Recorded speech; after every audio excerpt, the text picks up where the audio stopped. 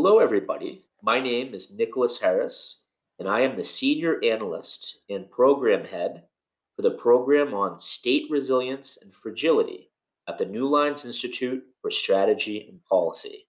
I am joined today by Kaylee Thomas, who is the Associate Fellow in the Middle East Security Program at the Center for New American Security. Kaylee, there's been a lot of attention paid recently to Israel's air campaign against Iran and Syria. So, what is the significance of this air campaign? Yeah, taking a step back to begin with, this air campaign that Israel has conducted over the past several years in Syria really began in earnest in 2017. And I think, in many ways, is an example, a relatively successful example about how to counter Iran in the gray zone without further escalating regional tensions into full scale conventional conflict. And so far, Israel has been pretty successful in striking Iranian targets and other targets that pose a risk to Israel and Syria without provoking too much of a kinetic response. And you and I even were co-authors on a report when you were my colleague at CNAS on countering Iran in the gray zone and kind of lessons that could actually be learned from these Israeli air campaign in Syria. And one of those lessons that I think is kind of interesting to be, a useful lens looking at the recent increase in op tempo of these airstrikes is we acknowledge that Israel was really willing to take calculated risks during this campaign, this effort, including kind of recognizing that there's a large space between no kinetic action at all and, full scale war. I'm curious as to what your thoughts are about, have you seen do you believe that Israel is taking greater risk these days as we've seen tensions increase between Israel and Iran? Well, Kaylee, I think one of the interesting dynamics that we see is that, you know, as the world's attention was fixated on the COVID-19 crisis, the Israelis actually increased their op tempo in 2020 with more than 500 airstrikes in various different places in Syria.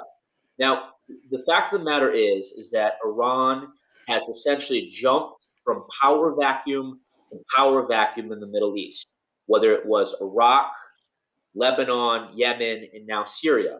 And the Iranians fundamentally are trying to build a permanent military infrastructure inside Syria, embedded as much as they can within the state structures of the Assad regime, as a way to have enduring and durable pressure that they can apply on Israel.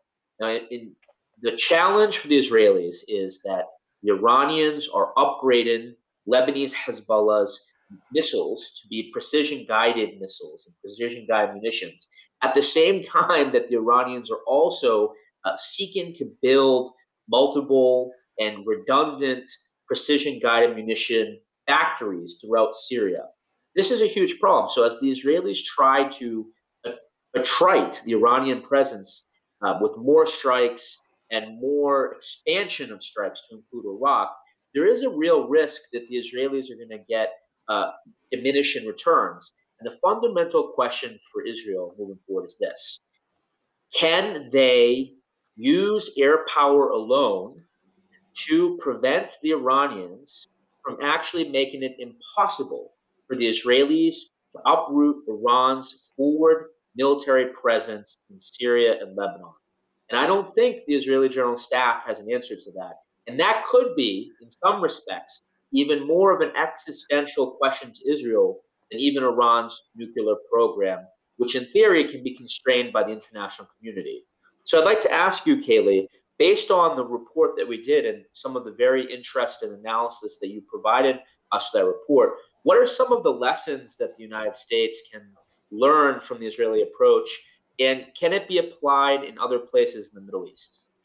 Yeah, well, to your last point, I mean, I think one of the lessons is be realistic about what a limited tactical campaign can achieve and then curtail it when it no longer is generating the outcomes that you desire. So it'll be interesting to see, when and how a campaign like the one Israel is conducting ever comes to an end.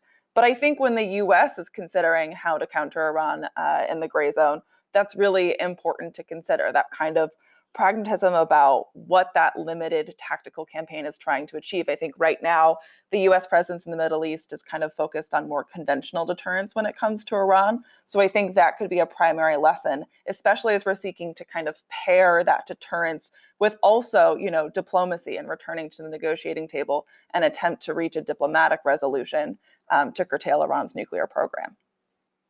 Well, I think that's a really excellent point that you raised, Kaylee, about sort of the U.S. presence in the Middle East moving forward. And I do think my own personal assessment is that as the U.S. looks to rearrange its military assets globally and to pivot to Asia and to confront Russia in its international activities, that more and more and more of the burden to counter Iran and other actors in the region will fall to regional partners such as Israel.